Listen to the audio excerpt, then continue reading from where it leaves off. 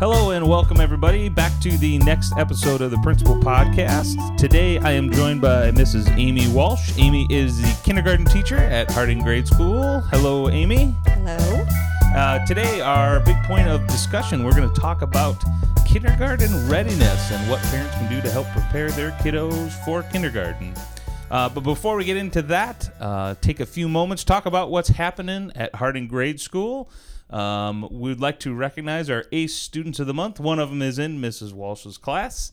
And for kindergarten, that is Elliot Breeding. And let's see, first grade is Caleb Duffy. Second grade, Mia Banowski. Third grade, Gavin Shimizu. And fourth grade, Avery Willett. Congratulations to all those kiddos. I know even your kiddo there does a great job, doesn't he, Amy? Yes, he does. Next, we have a whole bunch of stuff coming up here in the near future. Lots of fun activities going on at Harding. On April 4th, we have Grandparents' Day, and that's in conjunction with our book fair. And I believe that is 1 o'clock to 2:30, right? Yes. You want to talk about a little bit? What do you do with your class, with your students during that time? Okay, with kindergarten, we make a cookie ingredients jar. So very cool. The grandparents help the child measure out the ingredients, and then when they take it home, they can make the cookies together. Excellent. Sounds like a fun activity. So what happens are the grandparents can come for that time. It's 1 to 2:30. Again, that's on Thursday, April 4th. And grandparents just come into the classroom. They'll do a craft activity no matter what class or grade they're in. Come in with the kiddos, do a craft. They can also visit the book fair. We're going to have set up. It'll be in the gym, so there's lots of room to move around. And then we'll also have cookies and punch provided by the PTO. That'll be in the cafeteria, so grandparents and their grandkids can take turns kind of going around the building and checking those different things out. So hopefully you can all join us on that day. Also coming up in April, we have our Spring Fine Arts Showcase. That's kindergarten through fourth grade. That will be on April the 11th. And the way that works, there are two performances. We have a morning performance that's at, I believe, 9 a.m. Yep. So. And that's in the Serena Middle School gym because we join up with Sheridan Grade School and their students from across the district. So there's a 9 o'clock in the morning performance, and then it's 6 o'clock in the evening. In addition, in the evening, we will have an art showcase. Some of the artwork that all the kids from across the district, K through 4, have some of their artwork on display in the hallways. So we hope you'll join us for that. Also coming up in April, on April the 12th, we have Family Skate Night. PTO is sponsoring that. That's at the Paramount Skating Rink in Ottawa from 5 to 7. So that's always a big turnout, a very fun activity for our families. And the following day, on April the 13th, we have our reading incentive, the Kane County Cougars baseball game. We're going to be going up there, lots of kiddos and their families, to that game, and I believe the game starts at 1 o'clock that day. So our kids, I believe they all get a ticket, and they also get a meal voucher, so they get a free meal and drink and all that stuff. So that should be a fun day.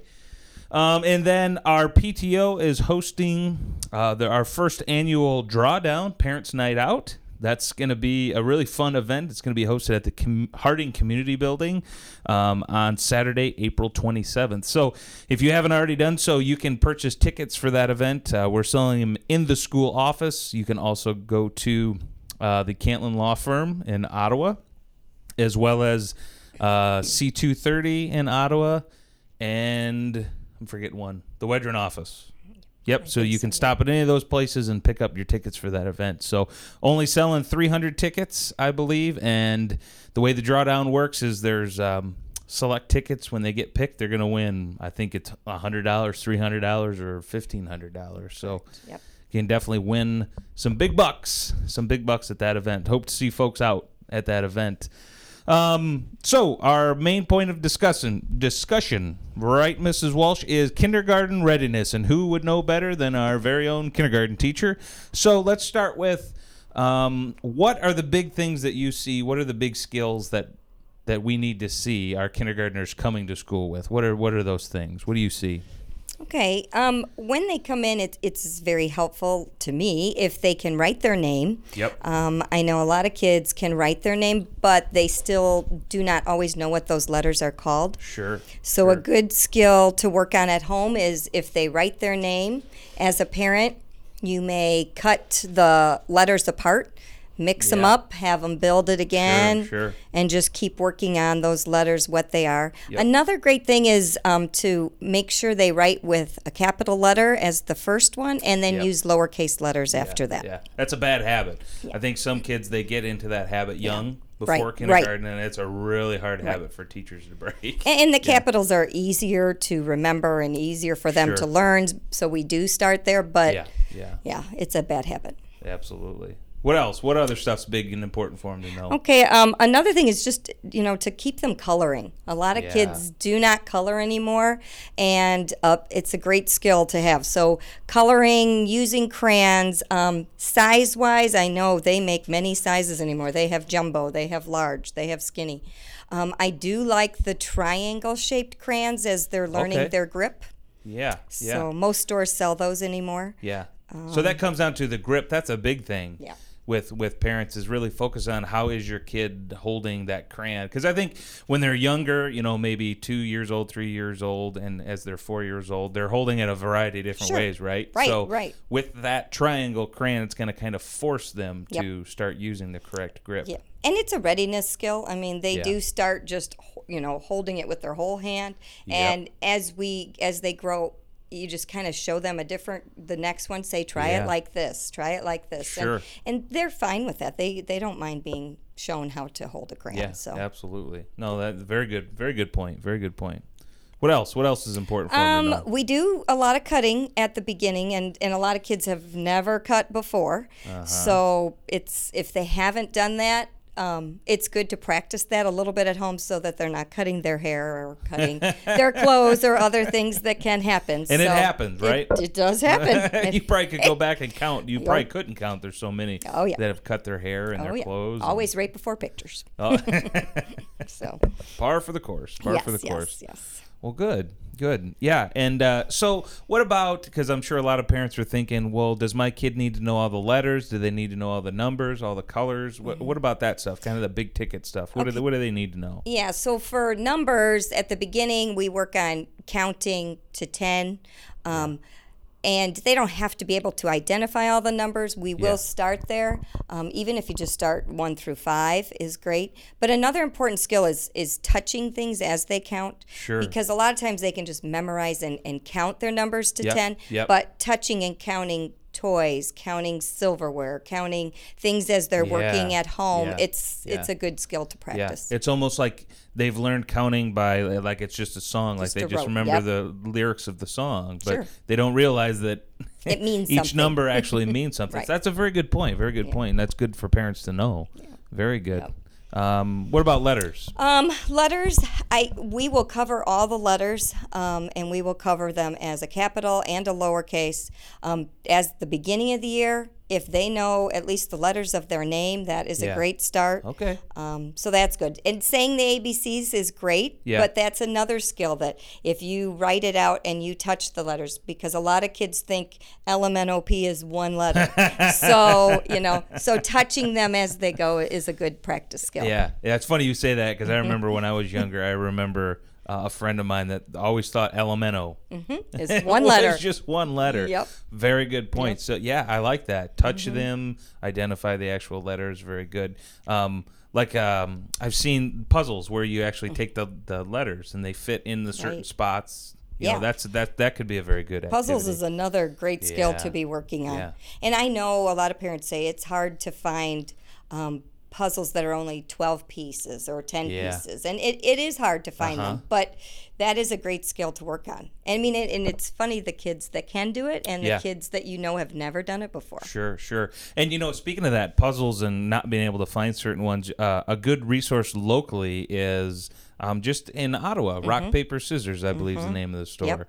A lot of good manipulative type toys like that are good for kids. So that's a good resource that I think parents in our community could utilize. Yes. What about colors? What do they need to know all their colors? Which ones do they need? Which ones do they not need to know? It is nice. We will work on the colors. It is great help. We start there to know, to identify the colors. Then we will go through them again and actually be spelling them and reading them and as the year goes on. But at the beginning, just to know their 8 basic colors is great help. I always start with their crayons, only putting 8 crayons in their box, because if you go more than that, you have 2 blues, 2 purples, and it gets confusing. So. I gotcha. Yeah. So long story short, parents, you don't need to buy the Crayola box that has the 120 crayons with the built-in sharpener in the back. No.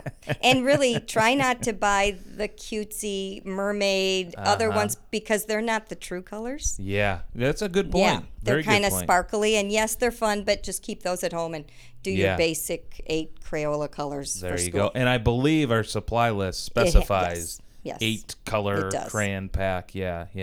So good to know. Don't buy the Paw Patrol or whatever Little Mermaid crayons. Buy just the regular old Crayola, old school crayon box. That's good to know. Best. Good to know. Well, very good. Are there any other big things we're missing that we want those kiddos to come in day one with? Yeah, I mean, getting along with others. I mean, some kids aren't used to playing with other kids, and that's a big part when we come to school. Yep. So. It sounds funny when you talk about, like, I think parents sometimes think like, oh, it's playtime in kindergarten. Oh, that's just playtime. It's like, but that really is an important time for our kiddos, believe it or not, that playtime, just learning to socially interact with one another.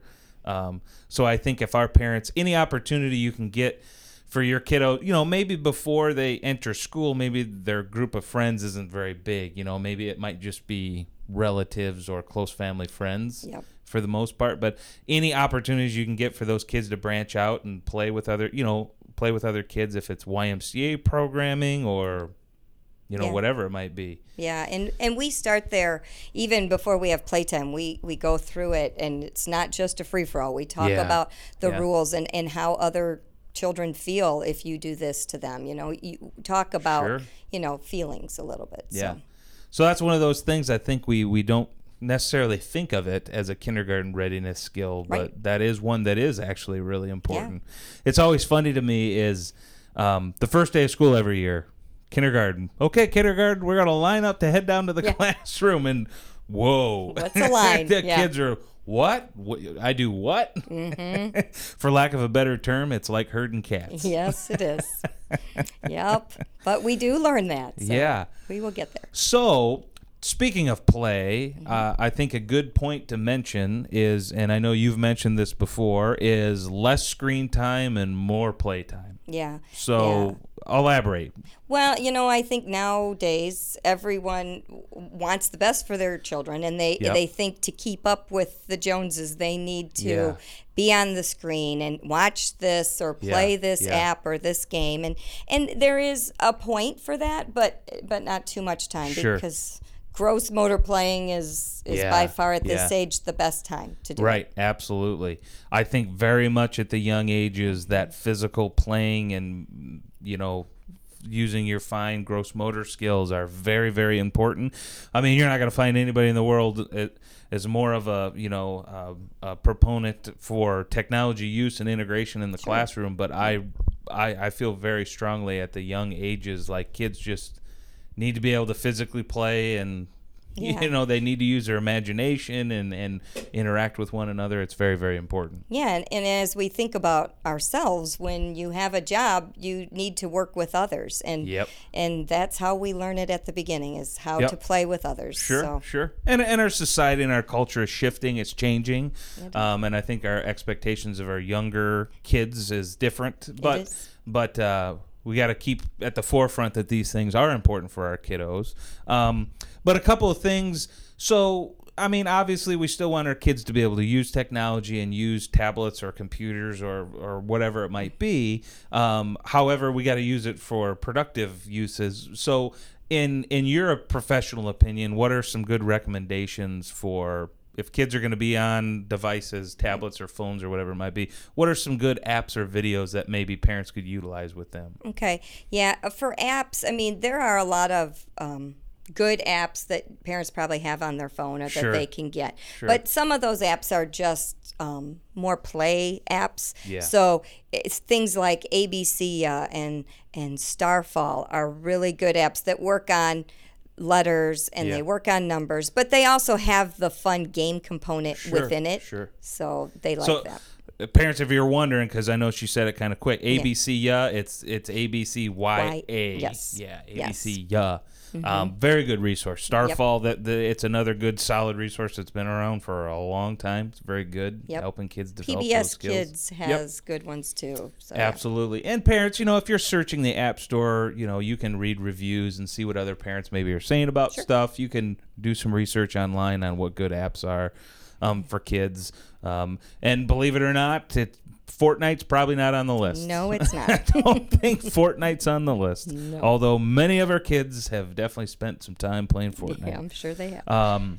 And another video that's really good.